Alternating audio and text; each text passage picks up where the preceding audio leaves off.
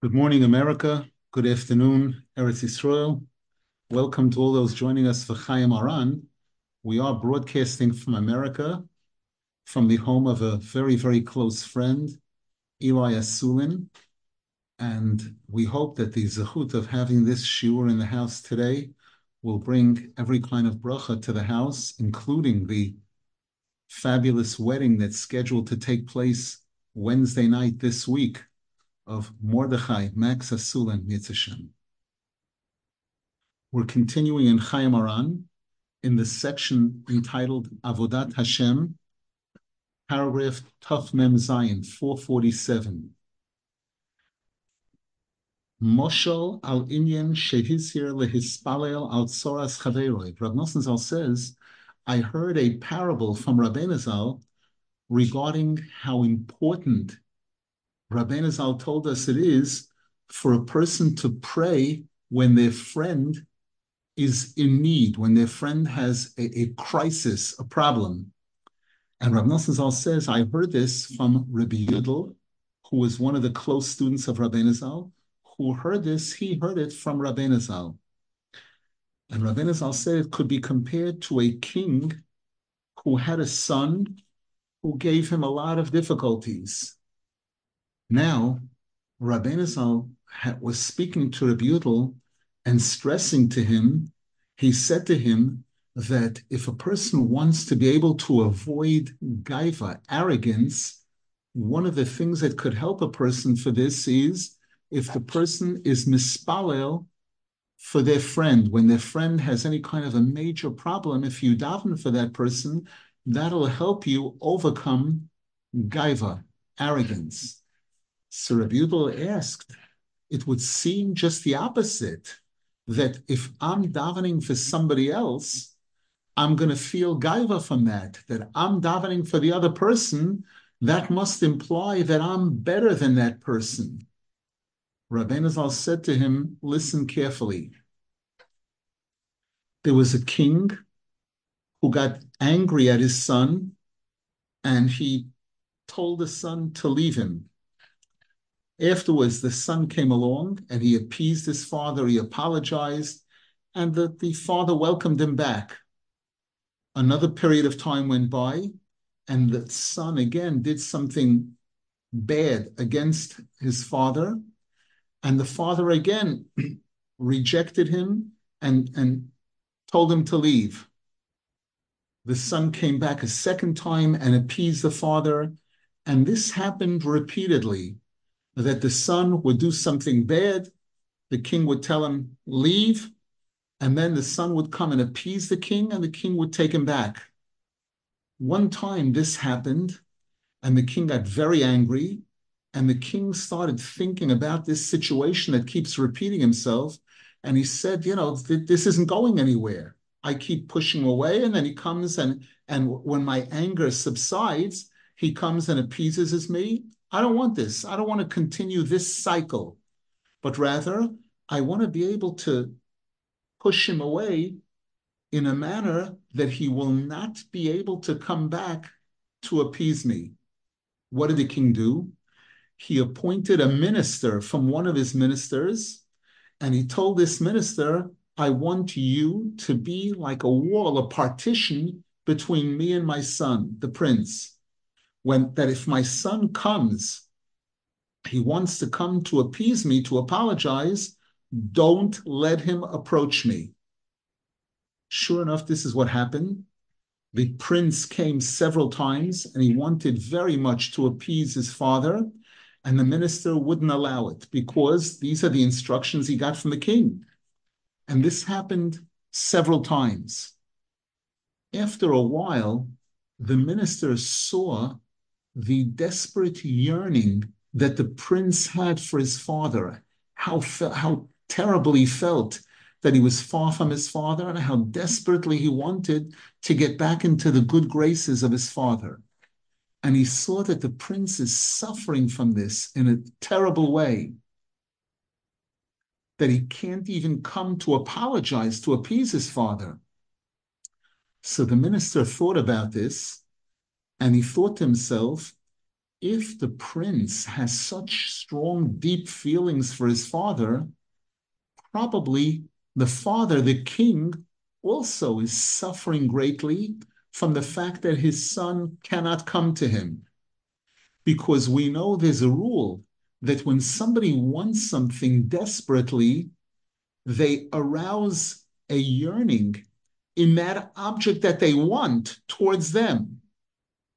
So now the minister started feeling tremendous rahmanas, tremendous feelings of pity. And he started suffering from this because he said to himself, look at this. I'm the problem. I'm the one that's preventing these two from getting together. And I'm causing this deep pain to both the king and the prince.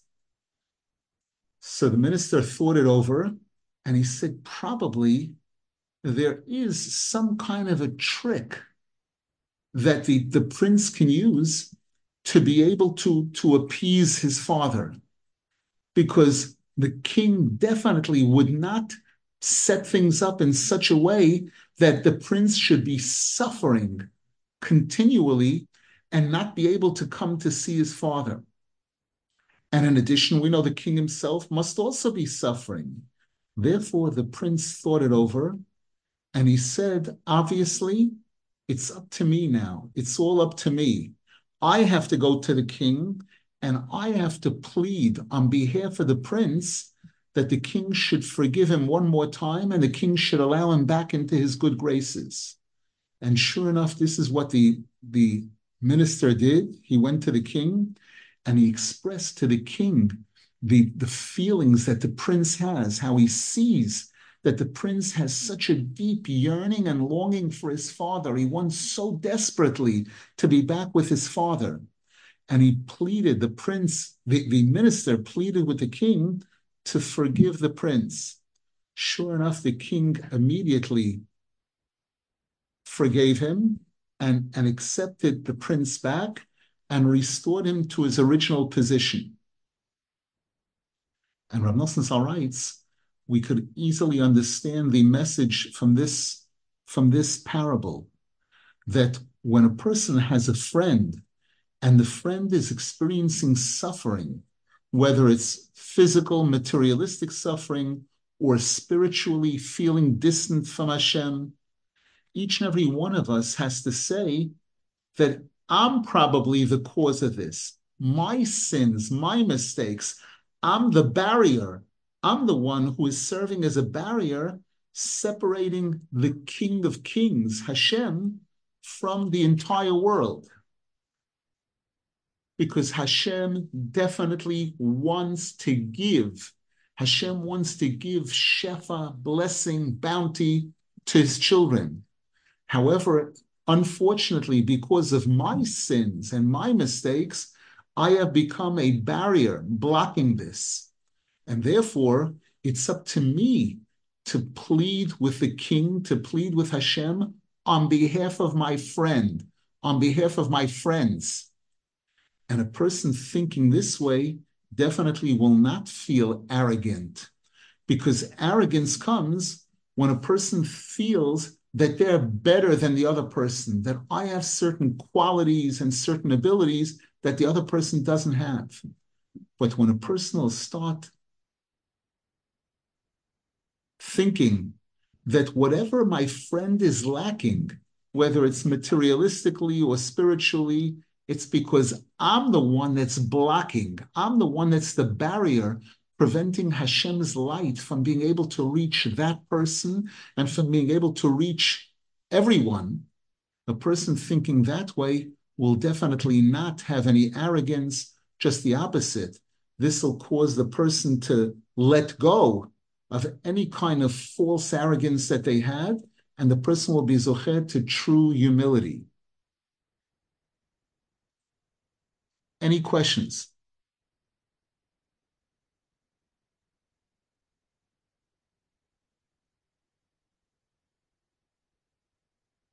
Rav Nasan, in the chat, Yes. please. Okay, just a moment.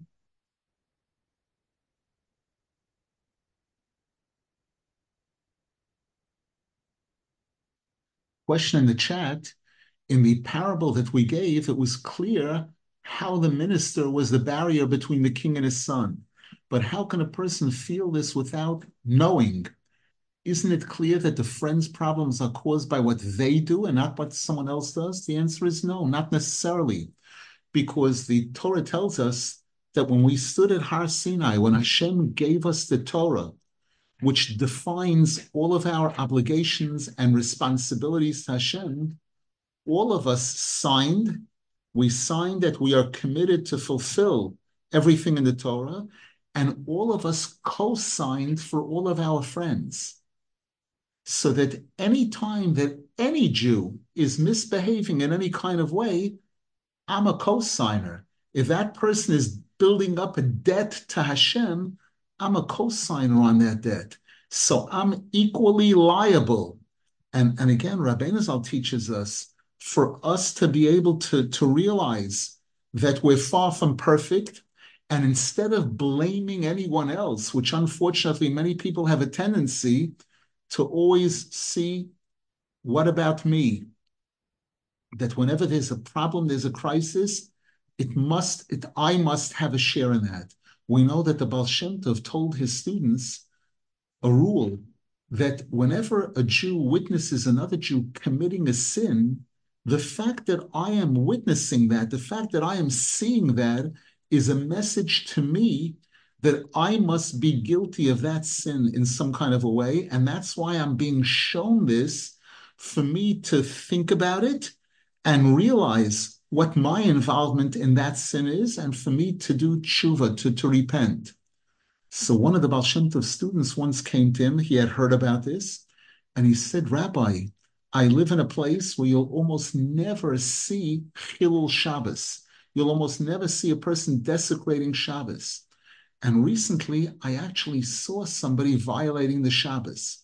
And I thought about it. I thought about my own situation, my own life. And I can't think of any way in the world that I violated Shabbos. I'm so careful. I'm so particular. And I've studied the laws very, very well. The Baal Shem Tov looked at him and told him, you're right, that you haven't violated Shabbos in the literal sense. However, the Zohar Kodesh tells us that the tzaddik is called Shabbos.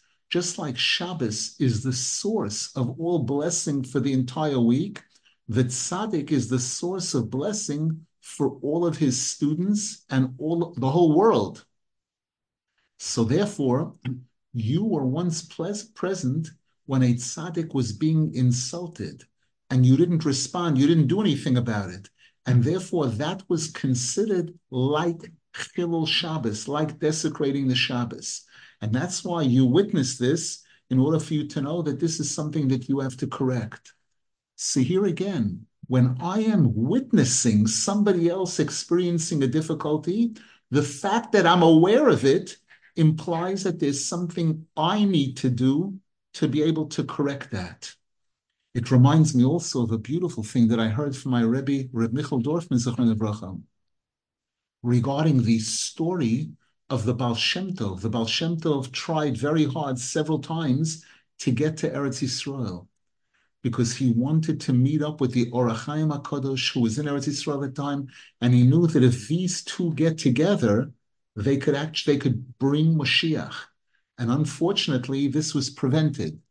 On his final attempt to get to Eretz Yisrael, the Baal Shem Tov arrived in Istanbul, and at the time there was a decree issued that the following day the Baal Shem Tov arrived there before Pesach, and he spent the holiday of Pesach in Istanbul.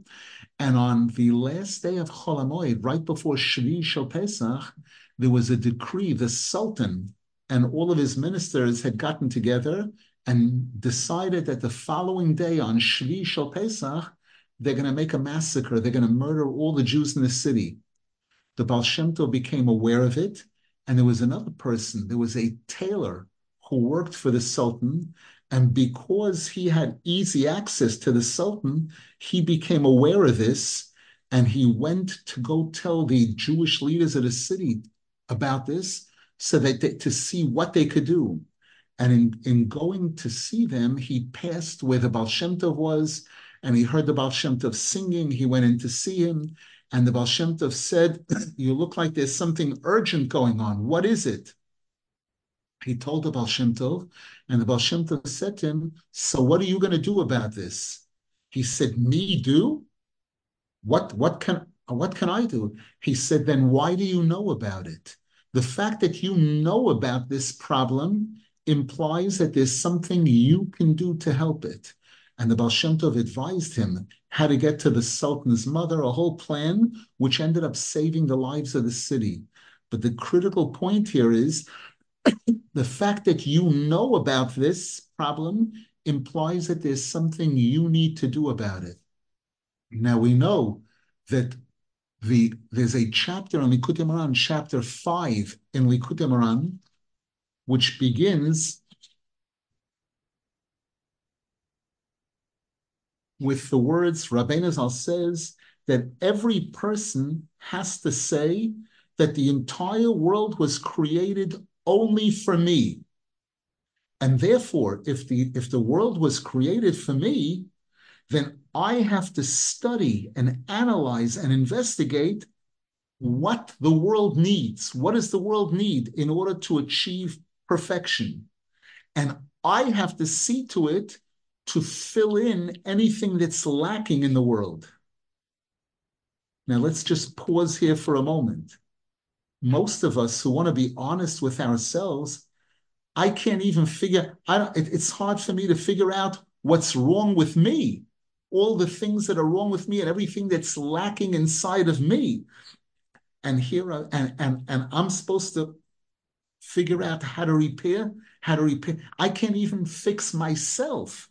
You're telling me that I need to repair the entire world?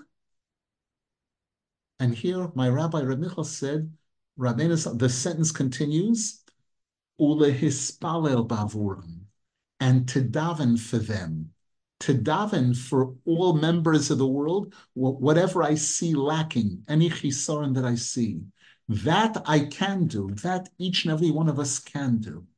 So here, going back to our discussion now in Chayey Moharan, when any one of us is made aware that a friend of ours, somebody, a relative, a friend, somebody that we're close to, that we're interacting with, that they have a problem, a serious problem or a crisis, the fact that I'm aware of it means that I can help. And one of the best ways possible that I can help without any side effects is to be mispalel for that person, to pray for that person. That I can do, and be assured that there's no side effects, nothing bad that'll come out of it.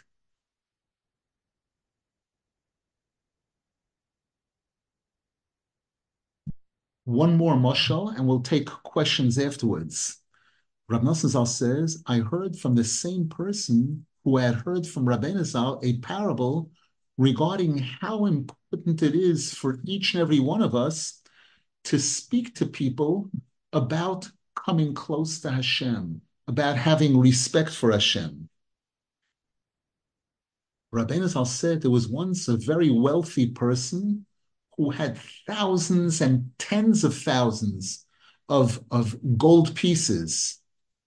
And this wealthy person made an announcement that if anyone needs to borrow money to start a business or for anything like that, they're welcome to come and receive a loan from me. Probably there were quite a number of people who showed up and borrowed money from this wealthy person. And he had a notebook where he wrote down each and every person, the amount that they borrowed. One day, after a period of time had gone by, he takes this notebook and he starts looking at it, and he sees that he gave out an incredible amount of money in loans, and nobody's returning the money at all. Nobody's coming to return it. And probably he got very upset about this, and this bothered him a lot. We know there's a pasuk in Tehillim. I just mentioned this last night, in fact, on Motzei Shabbos. Loive Rasha v'lo yishalem v'tzadik choinen v'noisein. The Torah uses the word Rasha sparingly. And here it says, a Rasha is one who borrows and doesn't return, doesn't pay back, chas v'shalom. Whereas a tzaddik is one who is always looking to give. So now, among the people who had borrowed money from this wealthy person, there was an individual who had also taken a loan and invested the money and ended up losing the investment to the point where he definitely did not have any means to return the loan. And this person felt terrible about it, really terrible about the fact that he had borrowed money and wasn't giving it back. And he decided that the least he can do is to go to the person who lent him the money and express how terrible he feels and how much he regrets that he doesn't have the means right now to return the loan. But it's not because he doesn't want to, it's not because he has the money. So sure enough, he comes to see this wealthy person and he starts pouring out his heart to him about how he felt so fortunate that the wealthy person was willing to give him this loan at the time. And he knows that the date has arrived when he's supposed to give it back. And he doesn't have what to give back because he ended up losing the money, bad investment. And he just feels terrible about it. This wealthy person saw his sincerity and he looked at him and said to him, this money that you owe me is not making me or breaking me. It's so minor compared to all the monies that I gave out, which is thousands and tens of thousands. Therefore, I'll tell you what I want you to do. If you really care and if you really want to make good, I want you to go to all the people that borrowed money from me, and I want you to do the collection. I want you to go to them and remind them that they owe me so much and so much money. Here's the notebook, and ask them, why aren't they giving it back? And even if they don't pay back the entire sum, but each and every one of us gives back part of what they owe me, that itself will add up to thousands of times more than the little loan that you took from me. And Rav Nasan adds, "V'hanimshal muvan memela," that you could understand the parable here very, very well. That each and every one of us, we know that in the Shulchan Aruch, it says chayav. A Jew is obligated to get up in the morning on time, to wash their hands as soon as they get up, to daven, all kinds of obligations. Every page is chayav. The word chayav means obligated, and the word chayav also means to owe, that we owe Hashem. Hashem is the lender. Hashem lends us life, health, bounty, all kinds of things, and Hashem expects something in return. He expects us to give back nachas, satisfaction, to at least do what Hashem asks of us to do. And when we don't, we build up a negative balance, a major negative balance. Now, if a Jew is able to go to another Jew and inspire that person and motivate that person to become religious, a person who has moved away completely from Torah observance, from mitzvahs and everything, if a Jew can inspire and motivate that person to start performing mitzvahs, or if a Jew can speak to a person who is religious, who is doing mitzvahs, but without joy and happiness, without excitement, which means the mitzvah is not really accomplishing everything it could accomplish if it were done better. When a person does this, this is considered to be, and thereby getting these other people to return their loan, to fulfill their obligation to Hashem. This is one of the most important things that a Jew can possibly do. The Zohar Kodesh speaks about this in several places. Zako manda'ochid beyoda dechayava. How fortunate and blessed is a person who takes hold of the hand of a person who's far from Hashem and is able to succeed in encouraging that person to improve, to get close to Hashem. This is something that's stressed very, very much in many places, especially in Rabbeinu Zal's teachings.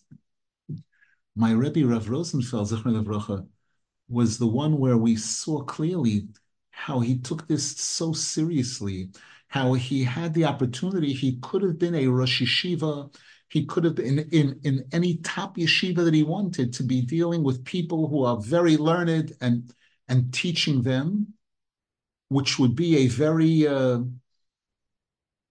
it would be something that would bring him honor, respect, recognition, major recognition. And he chose instead to search for people who were not yet close to Hashem, different levels of distance from Hashem, and to reach out to those people, to teach those people and inspire them and motivate them to reach heights that they never thought they could reach in respect and love for Hashem and love for mitzvahs. Any questions, please?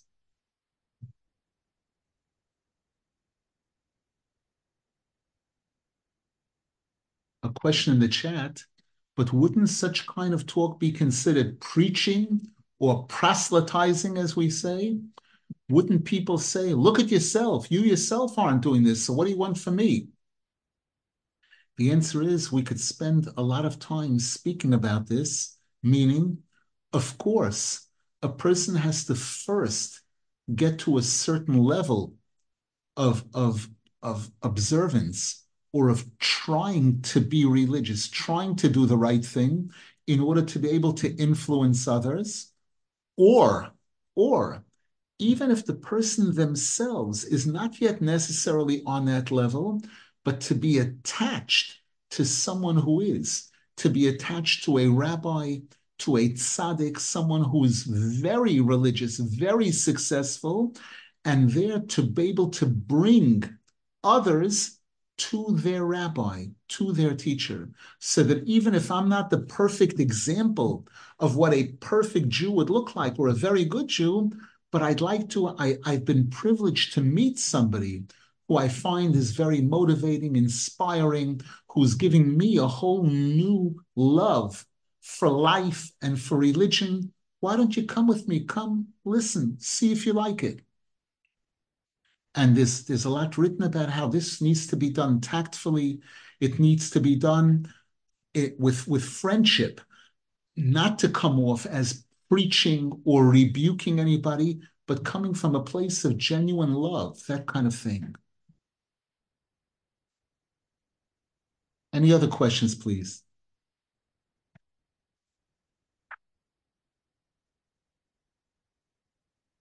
The next item, Rav Nasan Zal says, I also heard from that same person, which was either Rabbi Yudel or his son-in-law, or the son-in-law of the Trovetz Magid, Rabbi Yitzchak, who is the son-in-law of Trovetz Magid, that Rabbeinu Zal was once speaking to Reb Gershon from Trovetza, and this Reb Gershon was telling Rabbeinu Zal about how he's struggling. He's struggling with his Yiddishkeit. He's struggling with trying to do mitzvahs, trying to do good things. And Rabbeinu Zal said to him, you just do good.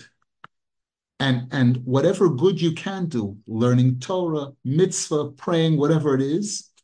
And if you'll focus on that, the good will remain and the bad automatically will fall away. In Yiddish, Rabbeinu Zal said, do two in Yiddishkeit gits. Do two in Yiddishkeit. You do things that are part of Yiddishkeit, learning, praying, helping others. Gits wird bleiben, the good will remain, und schlechts wird memela herabfallen, and the bad things will automatically fall away. And this is an incredible, very, very important idea in Rabbeinu Zal's methodology, that we know the Pasuk in Tehillim says, Sur meira va'asei toiv, turn away from evil and do good. And most people would assume that that's the order, that a person can't start doing good before they get rid of the evil first. And the answer is that sometimes that's the way it works. We know, for example, Rav Nosson Zal speaks about this in Likutei Halachos when he speaks about the holiday of Hanukkah, that Hanukkah, the word Hanukkah means chinuch, education, or a person starting the process of coming close to Hashem. And on Hanukkah, we celebrate two miracles. Miracle number one was the victory of a very small group of people against a large army, the Greek army at the time and the Greek culture at the time, which was very, very powerful in the world. And this small group of people succeeded in defeating them completely, defeating them and being able to encourage the Jewish people to replace those who had fallen into the Greek culture, to replace that stuff with holiness, with Torah and mitzvahs. That was the first miracle. The second miracle was that a small amount of oil, a 1 day or less than 1 day of supply of oil, continued to burn 8 days. And as these days progressed, each additional day, the miracle was bigger. Wow, this little bit of oil that could only burn for a day is burning for 2 days. And then the next day, even a bigger miracle, 3 days, and then 4 days. And this is referred to as moisif v'hoilech, keeps growing, getting bigger and bigger. The miracle became bigger and bigger. And the way we perform the mitzvah also, the first day we light one candle, the second day 2 candles, and Rav Nosson Zal explains that this teaches us about our relationship with Hashem, that the relationship requires two things. Number one, overcoming evil, getting rid of, defeating the Greek culture, which was the opposite of Torah, the opposite of fulfilling the will of Hashem. And number two, within holiness, within goodness, trying to keep growing every day more, adding every day. The first day, 1 candle, the second day, 2 candles, so on and so forth. So sometimes that's the method. If a person's in a good place, that's the methodology. However, there are times when to tell a person to get rid of their anger, to get rid of all kinds of negative character traits or other things, they don't know where to begin. And sometimes the solution is just start doing positive things. Start going to shul, start praying, start putting on tefillin, start observing Shabbos, even a little bit. And the person gets involved in good, and the negative, the bad, automatically starts moving away. I don't often speak about personal experiences, but I remember as a teenager when I met my rabbi, Rav Rosenfeld, I was about 16 years old at the time. And at that time, I was in a modern Orthodox school. And on Sundays specifically, we had half a day. On Friday, we had half a day. It was only Hebrew studies. On Sunday, we had half a day, and it was only secular studies. And I'd come home 1 o'clock, 1:30, have lunch, go out to play ball for 4, 5, 6 hours, come back, have some dinner, and then possibly watch TV for a couple of hours. And when I started going to the rabbi's classes, he never spoke against playing ball. He never spoke about not watching TV. But I remember he was teaching Torah and more he made it interesting and important and exciting. The Torah, the mitzvahs, the religion. Gradually, I started playing a little less basketball, watching less TV, et cetera, et cetera. It was a natural, gradual process of getting into a much better place. I'm not saying that playing basketball is a sin, chas v'shalom. A person needs exercise, a person needs entertainment sometimes, but there was a major imbalance at the time. And again, just showing that without having to say, don't do this or don't do that, by simply presenting the good, automatically things that were less good became less important, less significant in my life. A question in the chat. some words of goodness and direction to people, to a non-Jew or a Jewish person, doesn't help without the preacher mode. Knowledge is powerful and helps to chip away with the hope and to get a smile.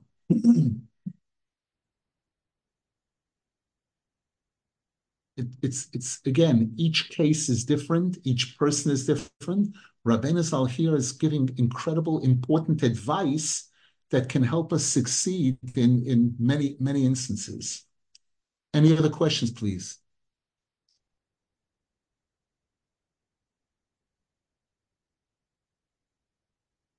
The next item, not related in any obvious way, Rav Nosson Zal writes, I heard from the rabbi of the city of Breslov, Reb Aram, who was the city of Breslov, who was one of Rabbi Nachman's close students, that he was once traveling,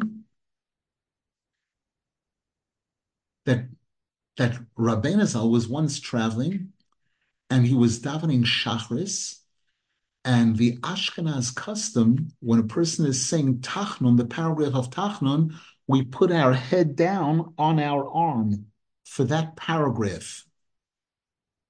And Rabbeinu Zal did it on his right hand, as is the custom. It appears Rabbeinu Zal was right-handed, which means he put on his tefillin. The tefillin shel yad was put on the left hand, so he put his head down on the right hand, which did not have the straps of the tefillin wrapped around it.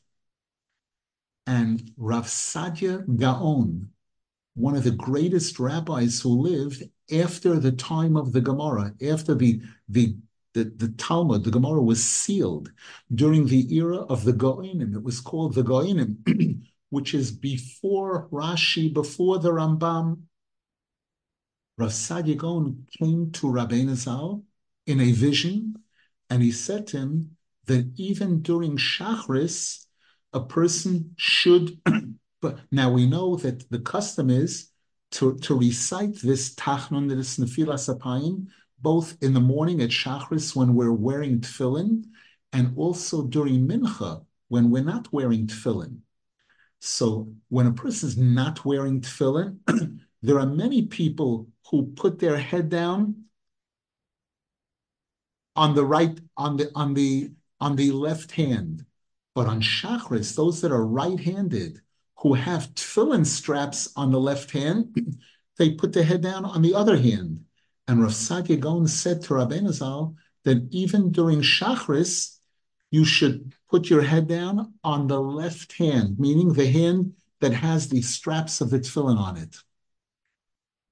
Interesting to note that it doesn't say that Rabbeinu Zal told his followers to do this. And therefore, in Breslov itself, there are different customs and different opinions regarding this.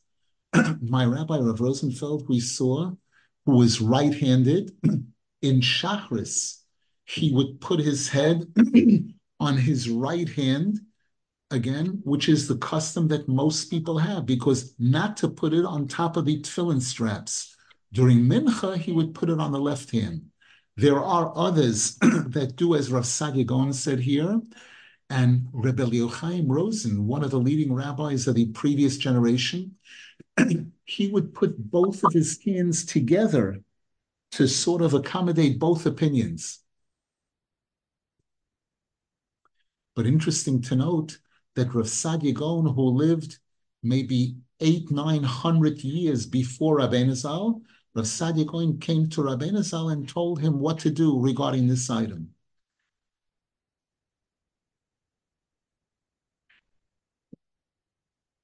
The next paragraph, Kaf Mem Tes 449, there was a person who was telling Rabbeinu Zal that unfortunately he's committing major sins, and often to the point where he feels he totally incapable of stopping himself.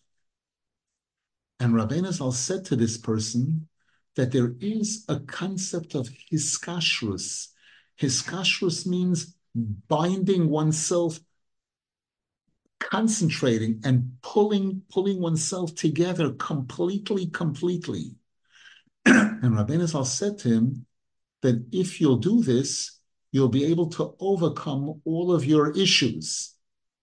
And Rabbeinu Zal didn't explain this. He didn't explain exactly how it's done. Rav Nosson Zal adds here that we can understand this a little bit, and this is actually an incredible piece of advice for a person who wants to make a major change in their life. And here there's a footnote. Take a look in Likutei Halachos, Hilchos Rosh Chodesh, Halacha Vav, which is one of the longer halachas in Likutei Halachos, where Rav Nosson Zal speaks about this a little bit. He elaborates about this. I'm traveling now, and I didn't have a chance to look at it recently. I did look at it a short while ago, and maybe for the next year, we'll elaborate on this a little bit more. But what Rav Nosson Zal says there basically is that a person does have the ability to pull themselves together. There's an expression, scatterbrain. A person says, I'm all over the place. I'm here, I'm there. If a person wants, they can take some time out, could be even a few minutes, to get myself together, to pull myself together, and to stop being all over the place and concentrate a little bit on where am I going? What is my life really all about? And do I want to continue living like this? And a person pulling themselves together as much as possible and wanting to connect to Hashem, this hiskashrus, this pulling, getting my different pieces to unify, to become one and plug into Hashem, this is one of the ways that a person could affect a very healthy, major change, improvement in our lives.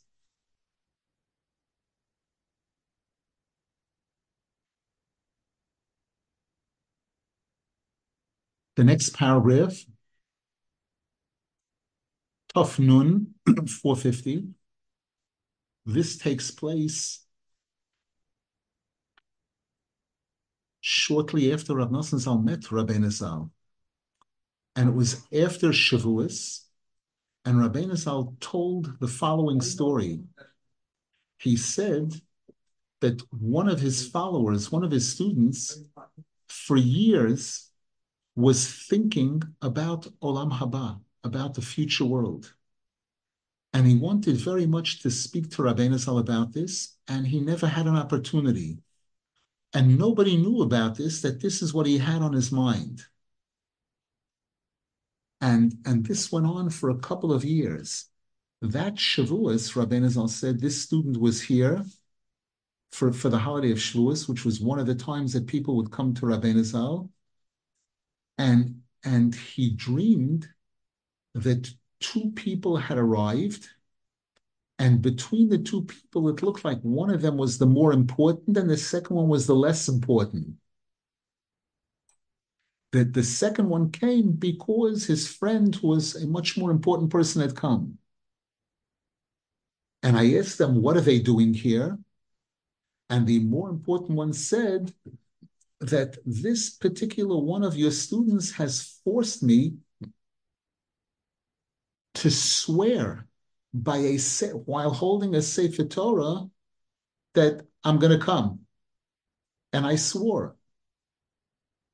And that person told me that this is what he's thinking about. He's thinking about Olam Haba all the time. And then afterwards, when this student came to Rabbeinu Zal after the holiday and he was about to leave, Rabbeinu Zal said, I told him what he's been thinking about all of these years. And this person was shocked. And in a way, he was elated. He was so happy with the fact that Rabbeinu Zal knew what he was thinking about.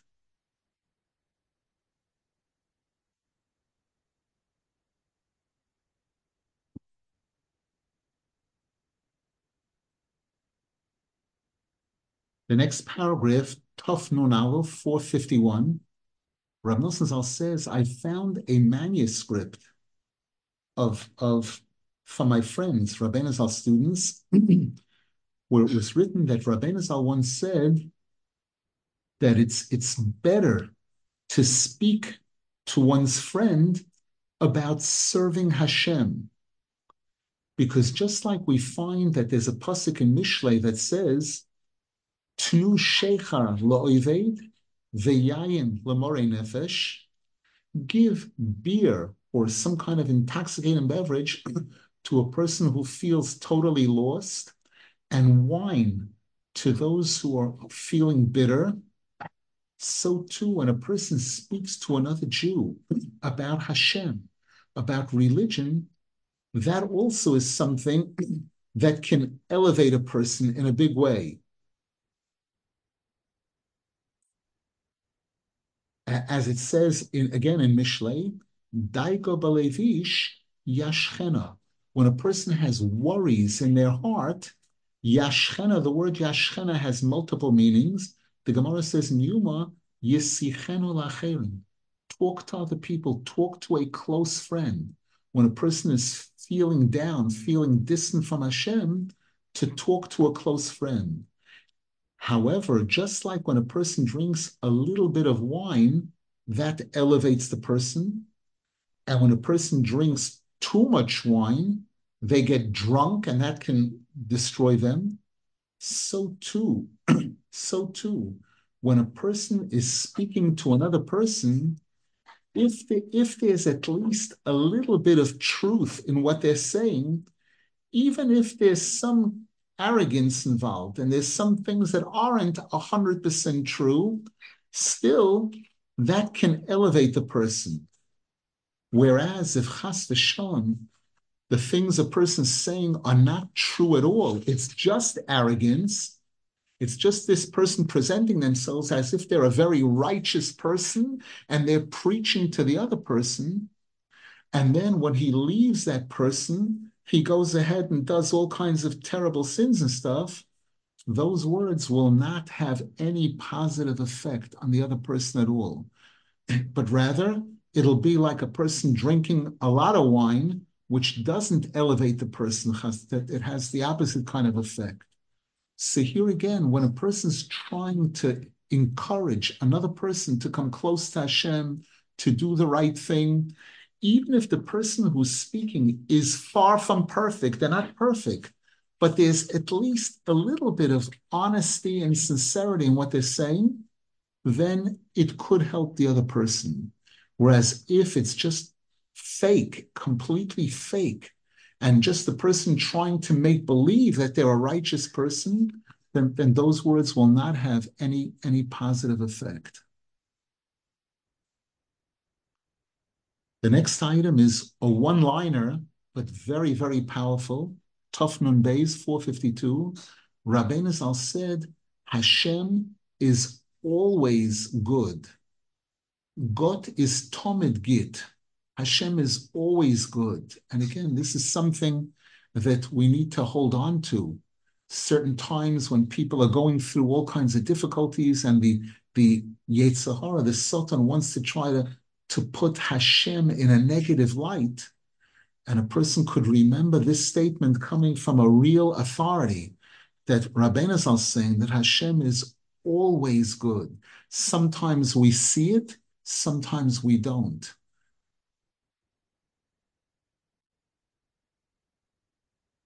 Any questions?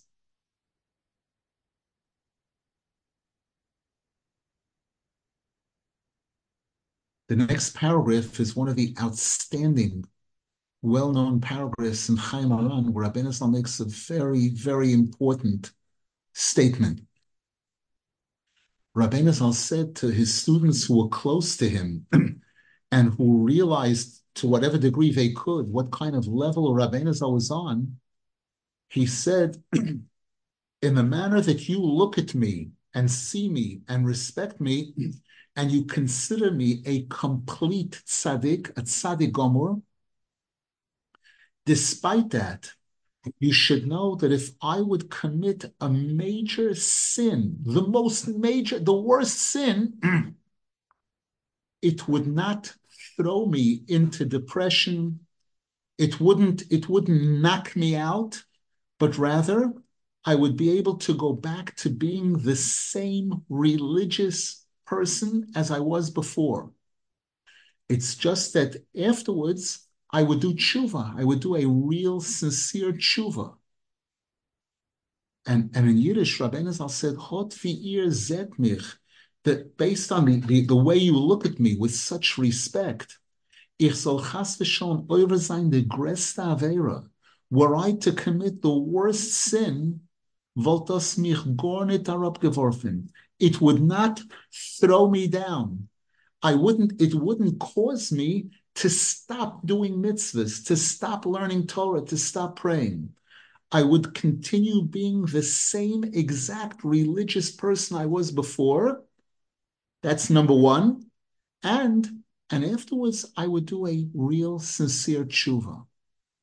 And this is an incredible, important point. There are people who think that when they fall, when they do something terrible, terribly wrong, that that now I can't just start doing mitzvahs again. I have to wait, or I have to.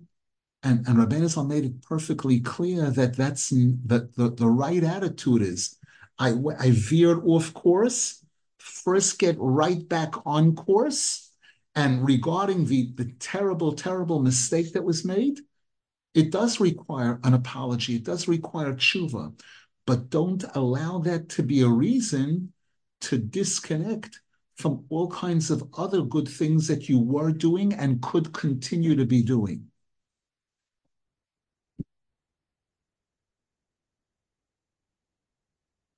The next item, Taf Nun Dalet, Rabbeinu Zal said, there's going to come a time when a person who will be a simple religious Jew will be as unusual, as extraordinary as the Baal Shem Tov. And this is telling us, this is describing to us how the Torah speaks about Yeridas Hadoros, that the generations, as we move away from the time that we had the Beis Hamikdash, as time goes on, the generations keep going lower and lower. And Hashem becomes more and more hidden from us.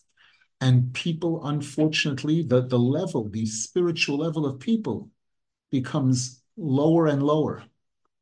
And Rabbeinu Zal wanted to make us aware that there'll come a time when a person who will be a simple religious person, meaning know what the laws are and fulfill the laws and take religion seriously, that person will be as exceptional as the Baal Shem Tov, who was one of the outstanding tzaddikim during his time. We find a sort of similar statement by the Arizal, who lived over 200 years before Rabbeinu Zal, during the 1500s, the era of the Mekubalim. And when Reb Chaim Vital came to the Arizal, Reb Chaim Vital was a very great rabbi and a holy person even before he came to the Arizal. But the Arizal opened up to him brand new vistas of closeness to Hashem, the secrets of Kabbalah, the Zohar Kodesh, everything. And at one point, the Reb Chaim Vital came in to see his rabbi, the Arizal, and the Arizal stood up for him. And Reb Chaim Vital looked at this and said, this is absurd. I don't compare in any way whatsoever to the rabbi. Why are you standing up for me? And he said, I'm not standing up for you. I'm standing up for the soul of Rabbi Akiva, which has attached itself to you at this point in time. And Rabbi Chaim Vital, who had extraordinary humility, said to the Arizal, how could you say such a thing about me? How could you put me in this? And the Arizal said to him, you should know that today, nowadays, because the generations have become so much smaller, a person today trying to serve Hashem with real sincerity and simplicity can achieve levels of tzaddikim of hundreds and thousands of years ago. It doesn't mean that the person is equal to them, but it means that the person can tap into, can connect to those incredible high levels.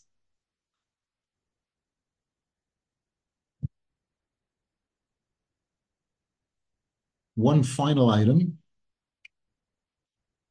a little bit on the humorous side, but very serious also. Tafnun Hey 455. Rabbeinu Zal said regarding mefursamim shel sheker, which exists today. The word mefursam means somebody who is recognized, who is given recognition as being a very important person. But mefursamim shel sheker means people who don't really deserve it. They're not really what they appear to be. They could appear to be great people, and unfortunately, it's only on external. Inside, the person could be rotten or different levels of rottenness. Rabbeinu Zal said there are times that these mefursamim shel sheker, it appears to them as if they're able to perform miracles, as if they're able to do things for people, extraordinary things. For example, a couple will come to them who haven't had children, and they come to this Meforsim saying, please, can I have a blessing, a bracha, or can you, that for children? And afterwards, that couple will have a child. Their request is fulfilled, and the person that they went to thinks that they're the one who brought this about. And Rabbeinu Zal said this could be compared to a person who's going in a forest and he sees a wolf and he's terrified. The wolf notices him and he knows that he could become that wolf's breakfast or lunch. But he doesn't have a weapon with him. He has a stick with him.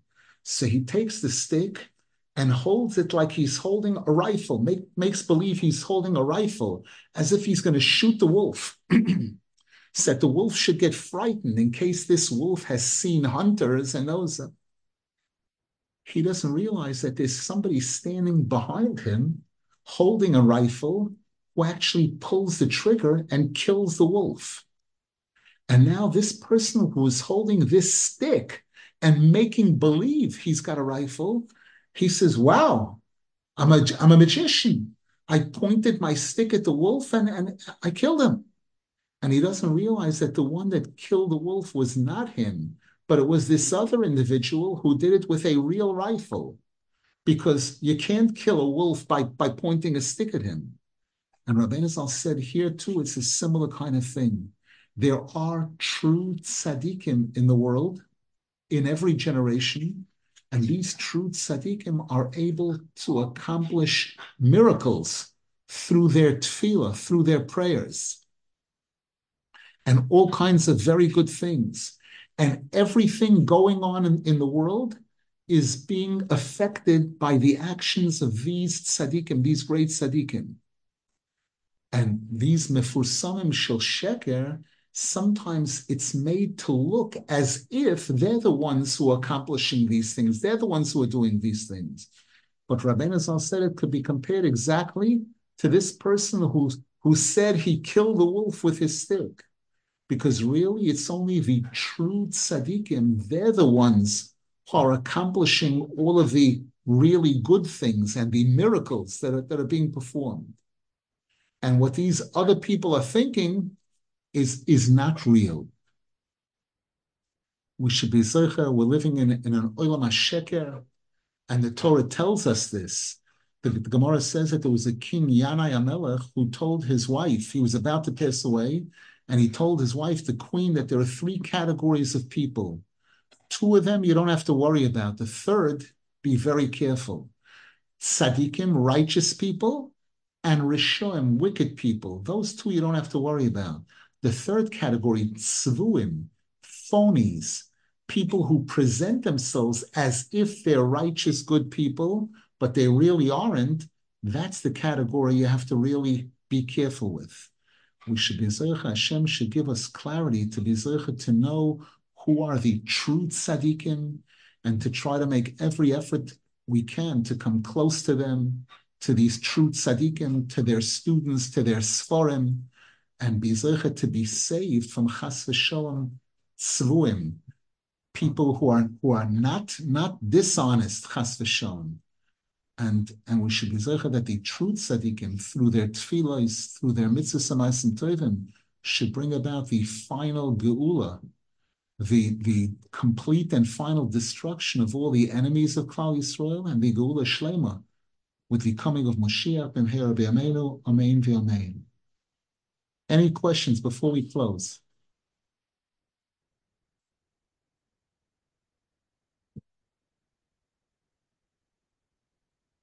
Wishing everybody a wonderful week.